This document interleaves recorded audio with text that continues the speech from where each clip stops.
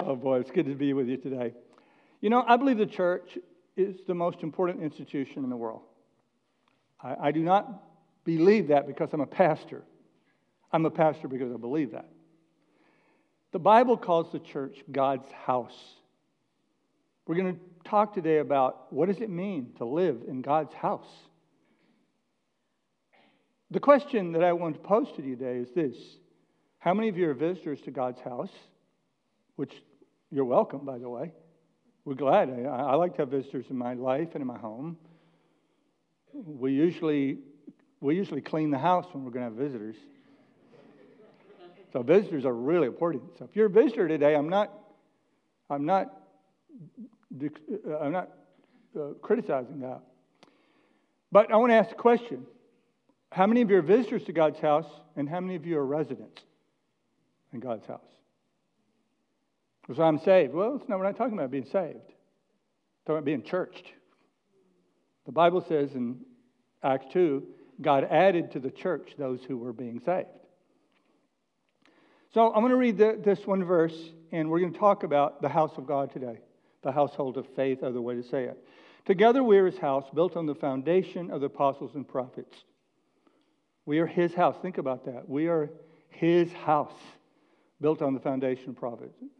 The house where God lives. And the cornerstone is Christ Jesus Himself. We are carefully joined together in Him, becoming a holy temple for the Lord. Through Him, Gentiles are being made part of this dwelling where God lives by His Spirit. Boy, those are such profound words. It's hard for me not to just want to dig into that. But I got some really other things I need to say today, I believe. Do you want to hear about my first kiss? You want to hear about that? I'm not talking about my parents kissing me on the cheek or the forehead. I'm talking about kissing a girl on the lips. Sherry had to be called away today and wasn't able to be here, so I regret that. So, but I think the Holy Spirit planned that. The girl's name was Latricia Maxfield. She was an older woman. Farmersville, Texas. It wasn't a romantic kiss. It was a domestic kiss. We were playing house, and I was headed out the door to work to go cook in my fictitious restaurant, because that's what my dad did. And that's it. Nothing scandalous, nothing exciting, nothing romantic, none of that. We were just playing house. I was 5 and she was 6 or 7. Now fast forward 19 years, and there was another kiss. It was following the words of a pastor who said, "The groom may now kiss the bride." Now, we weren't playing house. We were starting a household. And in fact, did nobody mention that we had a new arrival this week to this household? I think they got a picture back there. If they can switch over and show Francis William Coy. We can't do it, or we can? Oh, there we go.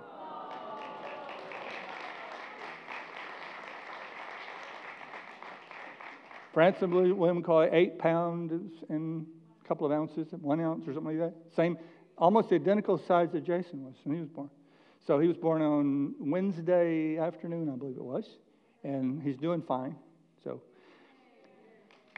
yeah. So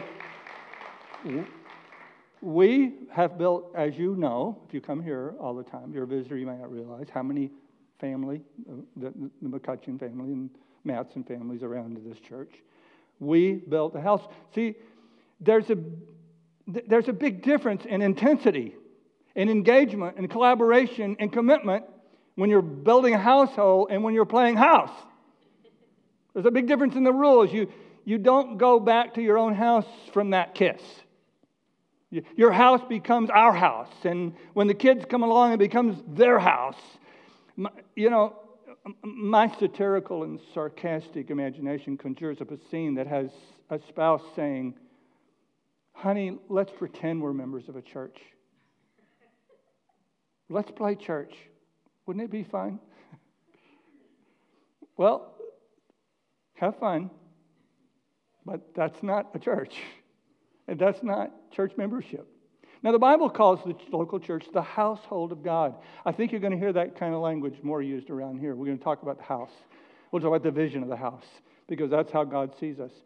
In fact, we read the word household, which is probably a little better word than house, because when you think of house, you think of a building. You think of a ranch or a colonial or whatever, a split ranch or split, whatever. I don't even know. All the real estate agents know all the terms.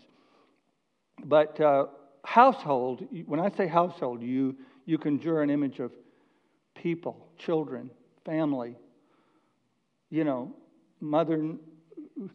mother-in-law and father might live in the attached apartment you just built for them, and you're cooking and you're cleaning and you're paying bills, and it's a whole industry to run a household, right? So let's read it. I am writing these things to you, even though I hope to be with you soon, so that if I'm delayed, you will know how people must conduct themselves in the household of God. Household of God. It had to be a local household of faith and not merely the invisible global church of Jesus Christ. A lot of people will tell you, I'm a part of the church, and they mean the global, invisible church of Christ. But it cannot be, when he says conduct yourselves in the household of God, he cannot be talking about the global, invisible church. He's got to be talking about a local assembly. It had to be a local household of faith, not merely the invisible global church of Jesus Christ. It has no meeting place, no set schedule, no assigned individual responsibilities, no collection point, no tithe and offering, none of that. Acts 7:48-49 says, however, the Most High does not dwell in houses made by hands. But it doesn't say he doesn't dwell in a house. He just doesn't dwell in houses made by hands. And while the point is obvious that God doesn't live in houses made by hands, it more than implies that he lives in houses. And the scripture is clear about what these houses are where God lives. They are communities of believers who are seeking to be filled with the Holy Spirit and follow Jesus. Fragile people like us, people with problems, people with issues, people with still struggling with sin in our lives. But we have committed together to be the church of Jesus Christ. Imagine that the single institution that God calls his home is the church. Think about it. Let that sink in today. He could have said, I'm going to make my home in the world. I'm going to live in the world. He could have said, I'm going to live in industry and the institution of great finances. I'm going to live in the athletic institution. I'm going to live in the academy. That's where many people think God lives. God lives in the universities. God lives at Yale and Harvard and Stanford. That's where God lives, and that's where he reveals his truth. He reveals his secrets. He reveals his secrets to the academic and science community and those who study philosophy. No. God says, no, I'm not living there. I'm going to live with people who meet and sing songs every Sunday and take communion and pray for each other and preach the scripture and love each other and act like family. That's where I'm going to live.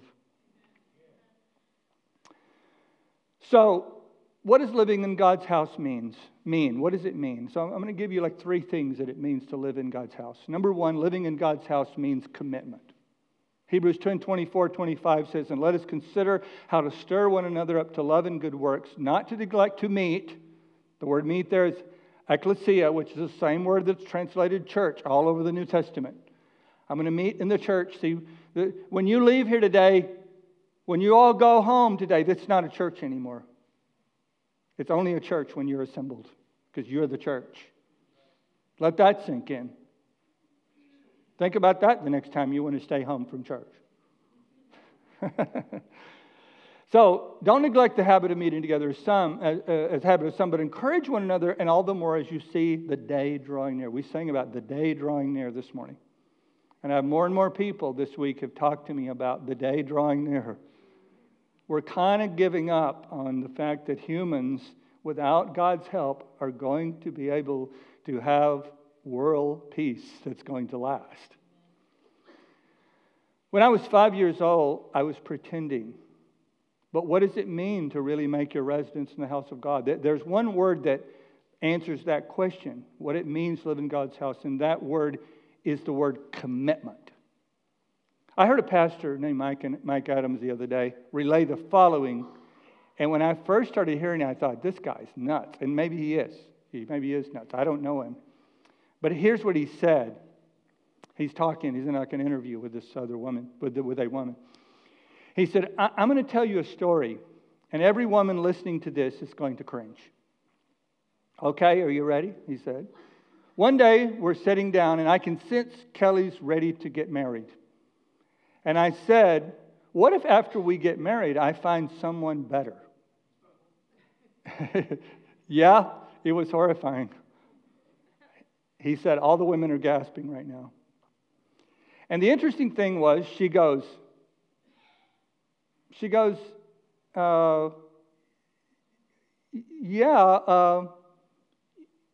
actually, Mike, you will find somebody better.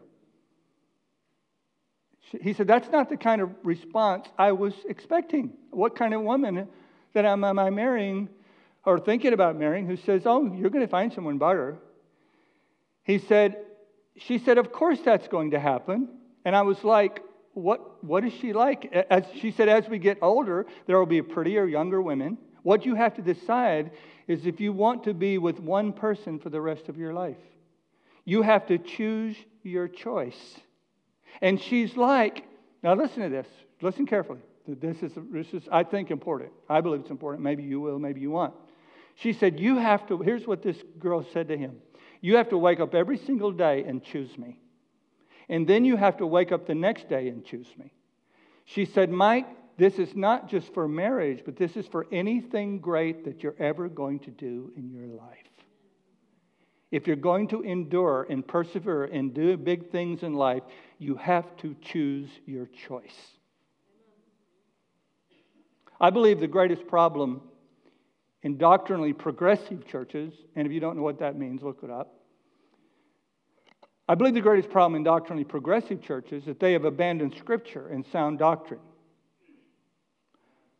But the greatest problem in doctrinally conservative churches, like Bethany Community Church, is the insecurity created by the fact that we cannot count on people being there for us in the future. Now, some of this is created by the corporate job structure that makes moving a requirement for advancement. But most of it is created by a very mobile society that moves all the time and moves commitments all the time. I can't get into, I know many of you are here and you left another church to come here and we welcome you here. So I'm not saying this is an easy thing to figure out. But I am saying that it creates great insecurity when you're always waiting for the shoe to drop in a congregation. You're always waiting. When are they going to find out something or disagree with something, and I'll never see them again? I don't totally know how to fix it, but I'm telling you, it's a problem. The problem started when they created the automobile. And people could drive right past the church they didn't like to go down the street to the one they liked, or 30 minutes away. Is Nancy Mee in here this morning? Yeah, she's on her way. I had coffee with Nancy yesterday morning. And what a sweet lady. Nancy's been my buddy for about 25 years. And years ago, Nancy was the person, I asked her for permission to tell this, by the way. After we talked yesterday, I texted her, said, can I tell that story about the day you came to my office? Because Nancy, when we got this idea of the Blessing Barn, and we had that little white building where Happy Place is, we put it in there. And I went to Nancy, I said, Nancy, I had no idea what her thoughts were. I said, would you like to run the Blessing Barn? And she said, my whole life I've wanted to run a thrift store. And so she was fantastic. Because my concern was if we just create a place where people can get clothes and food, it's going to become a mess. It'll just be a junk room. After a while, we won't even want to go in there because it's going to be so messy. because we'll just be throwing clothes in there and it'll be a mess. But if we turn it into a retail establishment, then you'll have to keep everything orderly and we can pay somebody to do it. So that was Nancy. And she was fantastic because she kept everything neat as a pin. Now, I think that became a problem, though, because you can't keep everything perfect. So I don't really know, and to this day, I don't really know what happened. But one day, Nancy quit. And I could never get her to really talk to me to explain why she quit.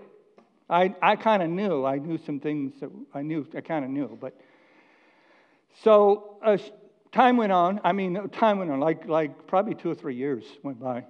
And they were still coming. She and Ted, her husband, who's passed away and gone to be with the Lord, they were coming to church. But I could feel this distance from she and I because we weren't buddies anymore, you know. And so I'm sitting in my office one day, and someone at the front desk said, "Someone's here to see you." So she comes in. She sits down, and she's got big tears in her eyes. She said, "Ted and I were having devotions this morning. And he said to me, 'Nancy, we're not leaving Bethany Community Church.'" I think we're Bethany Assemblies of God then. "We're not leaving Bethany. And I've come to make up with you." It was one of the most sweetest, wonderful moments of my 35 years of ministry here. I cried, she cried, and we made up.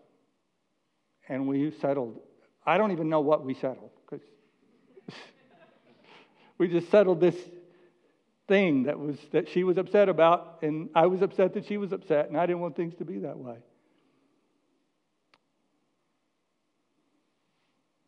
If we're going to really do what God wants us to do in this community, we got to have a bunch of people who says, unless there are reasons you should leave, by the way. There are reasons to leave a church.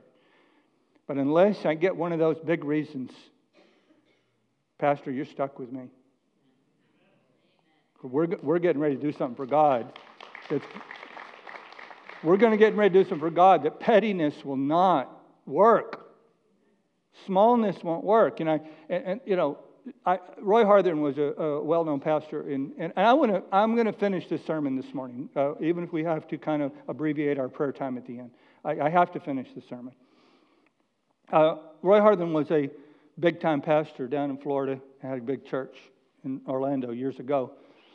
And I remember going to hear him speak one time. He told the story. He said a woman called him up on the phone one day, and she said, "Pastor Harthern, I know I haven't been in church in 6 months, but I want you to know I'm still a part of the body."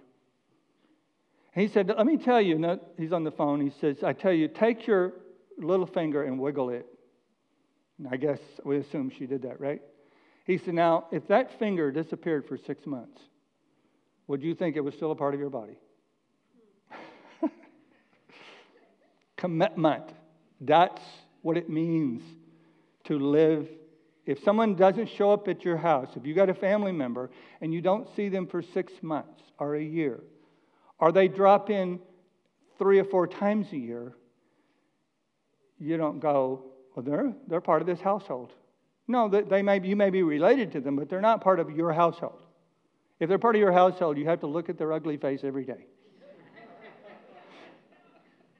And all the mess they create, and you clean up after them, they clean up after you, and you have a fight every once in a while. That's family, man. I heard a pastor a while back. He said, "I do not preach for my church to be a family." He said, "Families fight." He said, "I tell them you're an army." And I'm the general, I guess. He didn't say that, but I think that's where he was going. Secondly, living in God's house means paying the price that connection demands. I want to harken back to the Old Testament where Moses was building the first house of God, which was a tent. It was called the tent of meeting. It says, so Moses gave an order, and they sent the word out through the camp, "No man or woman is to make anything else as an offering to the sanctuary." And so the people were restrained from bringing more because what they already had was more than enough to do all the work. That was people who were paying the price for the house of God. Somebody said to me one time, he said, "Phil, if you preach on giving, finances, you will run people off. But you won't run any givers off. I've always remembered that. You won't run any givers off when you preach on giving. And you know who likes for me to preach on giving the most? The givers. I can look around the room when I start talking about giving money, all the givers are smiling. Oh, you tell them, Pastor. You know why? You know why? You say, well, that's because they want us to be as miserable as they are. No, they've discovered the blessing, and if I could have them, I won't do it right now, but if we had the time, I would have the givers start tell you their stories. Because I've been here long enough. I've followed your lives for 30 years, some of you. And I have seen the difference in those who believe that giving is something that is a part of their covenant with God and the blessing of God. And I'm not saying it's a silver bullet that you have no problems if you. I didn't say that. But if you look at life through a telescope and not a microscope, you look at the long picture, they know that they know the blessing that's there. We'll talk about that at another day, because I want to talk about whether you understand. In modern English, the word household refers to a group of people who live together in a single dwelling and share common domestic responsibilities. Whether you understand it or realize it, participate, contribute financially, otherwise, Bethany Community Church requires family-like commitment, support, participation in order to be viable. Now, let me just pull back the curtain and let you in. I'm going to let you in right now on the commitment and participation and serving that goes into just one event, the Sunday service. I'm going to show you right now what goes in to an hour and a half, whatever the length is, 2 hours, 3 hours, no, hour and 15, hour 30-minute service. I want to show you what goes in. By the way, the pattern of Sunday meeting was set by the early church. Sunday meetings, by the way, are as biblically grounded as about anything I can think of. John 20:19, on the evening of the first day of the week, when the disciples were together with the doors locked, the fear of the Jewish leaders, Jesus came and stood among them. First day of the week. Jesus showed up on Sunday. Acts 27, on the first day of the week, we came together to break bread. They come together to have church. Paul spoke to the people because he intended to leave the next day, and he kept on talking till midnight. I love that verse. 1 Corinthians 16:2. Hey, we don't have to tee off till 2:03, Craig, so don't worry. 1 Corinthians 16:2. On the first day of every week, each one should set aside a sum of money in keeping with your income, saving it up so that when I come, no collections will have to be made. First day of the week, first day of the week, first day of the week. I could give you a couple more verses if I want. Now, I'm going to start with Monday morning, and I'm going to read to you a script of what goes in to a Sunday service. This is just a Sunday service. I'm not talking about Compassion New England. I'm not talking about our community groups that are functioning. I'm not talking about the forum, because about half of these things also go into creating the forum service on Wednesday night. I'm not talking about what's going to happen with creating discovery nights Bible discovery nights that we're going to have. I'm not talking about pastoral counseling. I'm not talking about premarital counseling, which I'm always in premarital counseling with somebody. I'm just talking about Sunday service. Okay, got it? You ready? Ready? Okay. On Monday morning, Emily Murray starts processing feedback from connection cards, BCC kids check-ins, prayer requests for the purpose of updating records and assigning follow-up for the pastoral team. Shane Sullivan prepares the bank deposit and logs the information into our accounting database. This includes logging in individual giving for the purpose of year-end reporting. Pastor Phil, I start an idea page for next Sunday's sermon. Jay McCutcheon, I have a planning conversation for next Sunday service and the sermon. I follow up on Sunday conversations on Monday with emails, calls. I follow up on those things on Sunday. Shane Sullivan takes a call from me about an important matter that I forgot to do on Sunday, and I can't even remember what it was, but I know I forgot something. So he's got to, first of all, remember what I forgot and then tell me. Also, if there's any problems with building maintenance or equipment issue, Dan Moraes gets a phone call about taking care of the facilities because he's our facilities manager. Jeremy and Amanda Smith and the prayer partners start thinking and praying about next Sunday's service. And any urgent prayer requests go out to the prayer partners. Marilyn McCutcheon makes social media posts from yesterday's service. All the time she's thinking, why can't I do this for Stephen Furtick or Joel Osteen, who has nice, short, quippy statements, unlike Pastor Phil's. Josh Pilling posts the Sunday sermon. Well, I'm jumping ahead a little bit. I think that's Tuesday. Josh Pilling posts the Sunday sermon in the podcast, and I start working on a rough draft for next Sunday sermon. Also on Tuesday, Shane Sullivan and Emily Rice continue putting information from the weekend into the database. And on Wednesday, so that happens on Tuesday. On Wednesday, the pastoral team meets for prayer. And much of our prayers related to connections made at this service and the next service and the needs that we discovered here on Sunday. Shane Sullivan sets up any new event registrations about Wednesday of every week to be announced the following Sunday in Planning Center. Jay and Shane start coordination of materials that might be needed for the Sunday service. That's all these handouts and things that you're getting. On Thursday, the ministry team, including Megan Petty, Maxine Laguerre, Jay McCutcheon, Shane Sullivan, and Sherry McCutcheon, start sending out Planning Center invites to Sunday volunteers that you can ignore because they're just trying to stay busy. Jeremy and Amanda Smith and prayer partner start giving out prayer partner assignments to make sure what prayer partners are going to be here and which ones are going to be praying. And I complete a rough draft of the sermon. Shane prepares graphics for the Sunday sermon title after harassing me to give him the title. And sometimes I don't get him to it until Friday morning, but I try. And he posts to social media that day. After this, he reminds me again that he needs the title so he can post it to social media. Shane prepares a YouTube link for the Sunday morning live stream. On Friday, Maxine does more. I think I skipped over Maxine Laguerre on Thursday. Starts preparing for BCC Kids. I think I missed that. You see, there's so much here I can't keep it straight. On Friday, Maxine does more for BCC Kids service. Megan Petty sends out Happy Place requests for parent sign-ups because she has to know who's coming. Marilyn McCutcheon makes social media posts relating to the upcoming Sunday service. Jay McCutcheon starts song prep for Sunday service. Now we're getting to Saturday. Saturday, I write the final draft for the sermon. And I send out the sermon notes to the Portuguese language translation, live translation team, which is Christine Romero and Nicholas Arruda. Maxine does her final setup for PCC Kids. Megan Petty comes over and spends about 4 or 5 hours setting up the Happy Place on Sunday.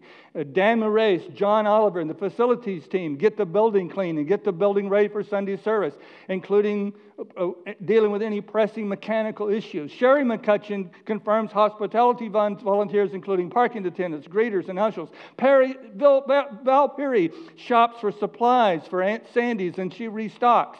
That's Saturday. Sunday, I get up at 4 or 4:30 a.m. and I make final changes to the sermon. And I will, Shane has to deal with me saying, I need to change that projection.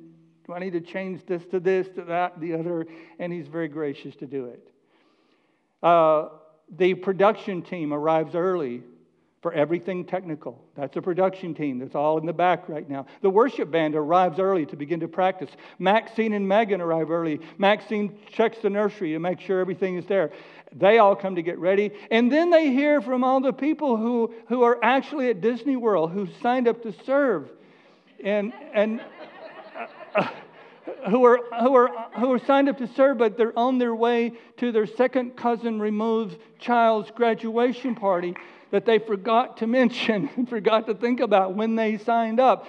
And then Mike Sutton and the security team arrive early to check exits, entrances, and building conditions, kind of police the building.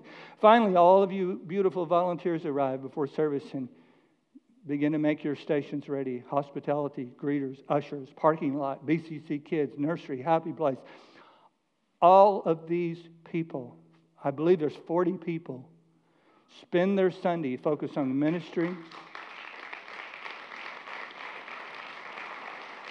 I'm sure they thank you.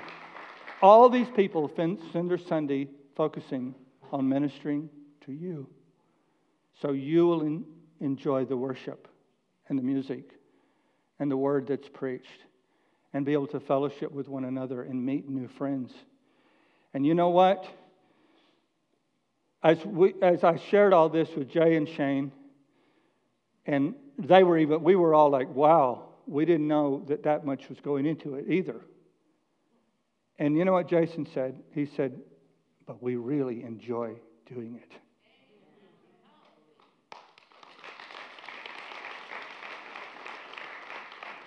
I love this story. John Oliver, I've told it many times, but it's one of my favorite stories. I'm going to say something that just needs to be said. And nobody's going to get offended because we all know it's true. We all know that beside the word servant and beside the word faithful in the dictionary is Val Peary and John Oliver's picture. We all know that, right? And I remember seeing John come down the hall one day, and he's got a big smile on his face. And I said, John, what's going on? He said, I got paint out of carpet. A little girl said to me one time, she said, Pastor Phil, she's about 9 years old. She said, Pastor Phil, do you ever work? She said, and she didn't give me time to answer. She said, all I ever see you do is standing around.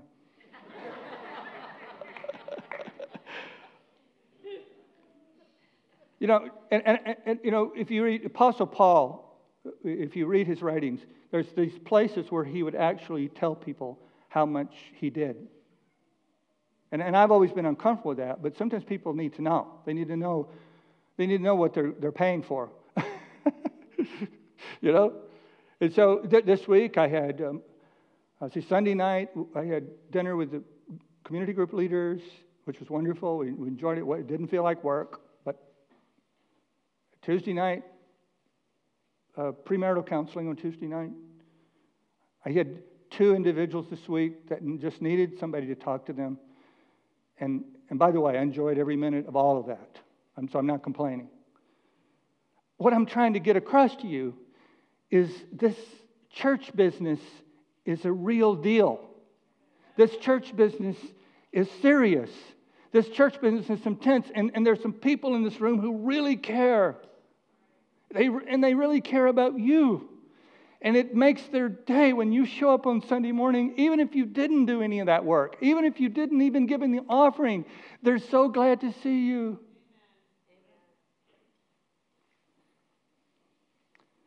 Finally, the last part, the last part is that I wrote is the staff are the last to leave because they stay to connect with all of you, listen, talk, get to know what's going on in your lives. And the production team has to clear stuff off their equipment off the stage. Maxine and Megan have to clean up their spaces and get ready for the other things that are going to happen in those rooms during the week.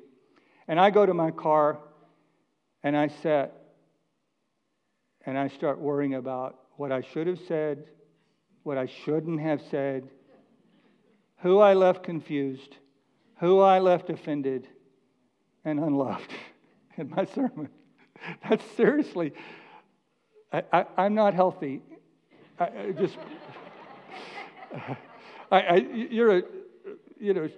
need to come and have a session with you. You're free? You're free. Finally, living in God's house means you embrace the value of being a part of something bigger than yourself. So in Christ, though many form one body and each member belongs to the others, Romans 12:5.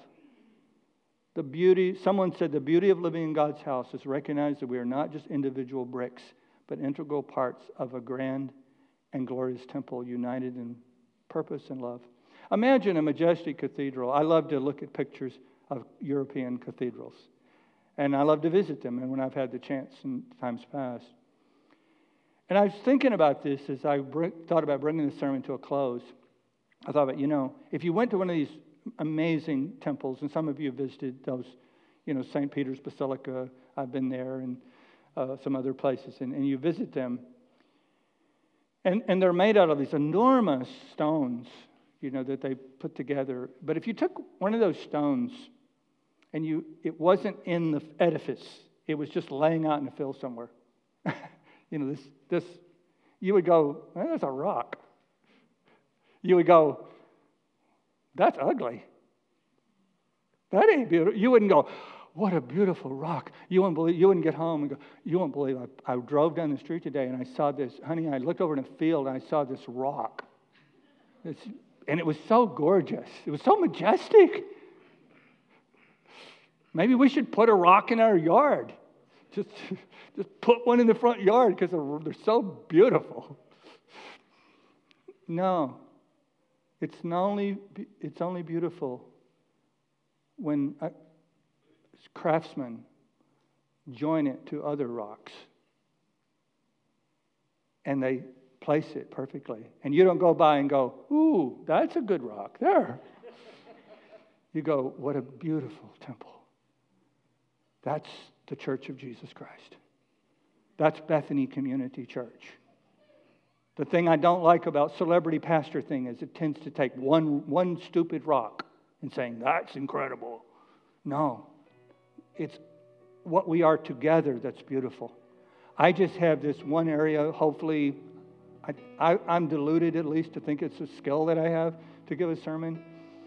And so I'm too old for you to try to tell me differently. I'm almost done, so let me dream on. But I'm just one person with an assignment. Let's put it that way, with an assignment from God. But I'm not the church. I'm just one of the rocks. I'm just one of the bricks. I'm only beautiful when we're together. I'm only beautiful. Imagine I'm here by myself giving this amazing sermon. You would, after a while, Sherry would have me committed. He's going over there and preaching to an empty building, imagining that he's doing this grandiose thing. That's called narcissism. Visions of grandiosity. No. John Stott tells the story, a famous preacher years ago, about a Scottish minister who a member of his church had not been coming to church for weeks and weeks. And it was the winter time. He goes over to his house and the fire's burning. He goes in and they sit down in the living room in front of the fire. And the pastor doesn't say anything. He just gets the tongs. He goes over and he takes one of the embers and he sets it on the hearth. Sets back down. Just waits. All those embers that are in the fire are glowing, they're hot. That one that's on the hearth just gets dimmer and dimmer and dimmer. He waited till he'd completely gone out, and then he got up and left. Next Sunday, the guy was back in church. See, you cannot develop yourself spiritually to the degree that God intends apart from others. That is why finding a community and committing to it is one of the most important spiritual steps you can take. Apart from life in community with other believers, you can't practice the one another's that are at the heart of the Bible and the community. The rise of the self-esteem movement, you see, was based more on a hypothesis than evidence. The end of the 20th century brought the long-term studies of the self-esteem movement, and you can go read the articles yourself. They found out it didn't work. It didn't work just to tell people they were great and to indoctrinate children from childhood that their self-esteem was the most important thing in their life. And self-esteem is important, of course, to some degree. But self-esteem had little positive effect on individuals. For many, it even had a negative effect. What single quality was most identified with satisfaction and well-being? In 1995, Roy Baumeister in Florida State University published a substantial article demonstrating that the healthiest, most satisfied individuals in the world are people who have a place to belong. In other words, our deepest satisfaction comes not from achieving personal autonomy, but through acceptance into unconditional love and unbreakable belonging to people who are committed to us, and we are committed to them. Here's what we're going to do. I always want to offer prayer to those who need prayer. That's why we're here to serve. If we're here just to, you can go hear a sermon on the internet. But I want our prayer partners to come. I'm going to dismiss you momentarily. But I'm going to have the prayer partners be here so you can come down after dismissal and be prayed for. And I hope you will avail yourself of these people. They're fantastic. They text me. We're in a text group, and we text back and forth all week praying for you and your needs. We're going to start collecting testimonies because we've had some marvelous testimonies of answer to prayer already. So we want you to know that's really important. So let's stand, and I want to leave you with this. I know that most of you in this room, maybe 100%, but at least 99%, you've prayed about your relationship with God. And that is the number one priority. I want you to go today, and I want you to pray about your relationship with other believers. I want you to ask God to show you where He wants you to fit in. Listen. Remember that verse we use in the reception?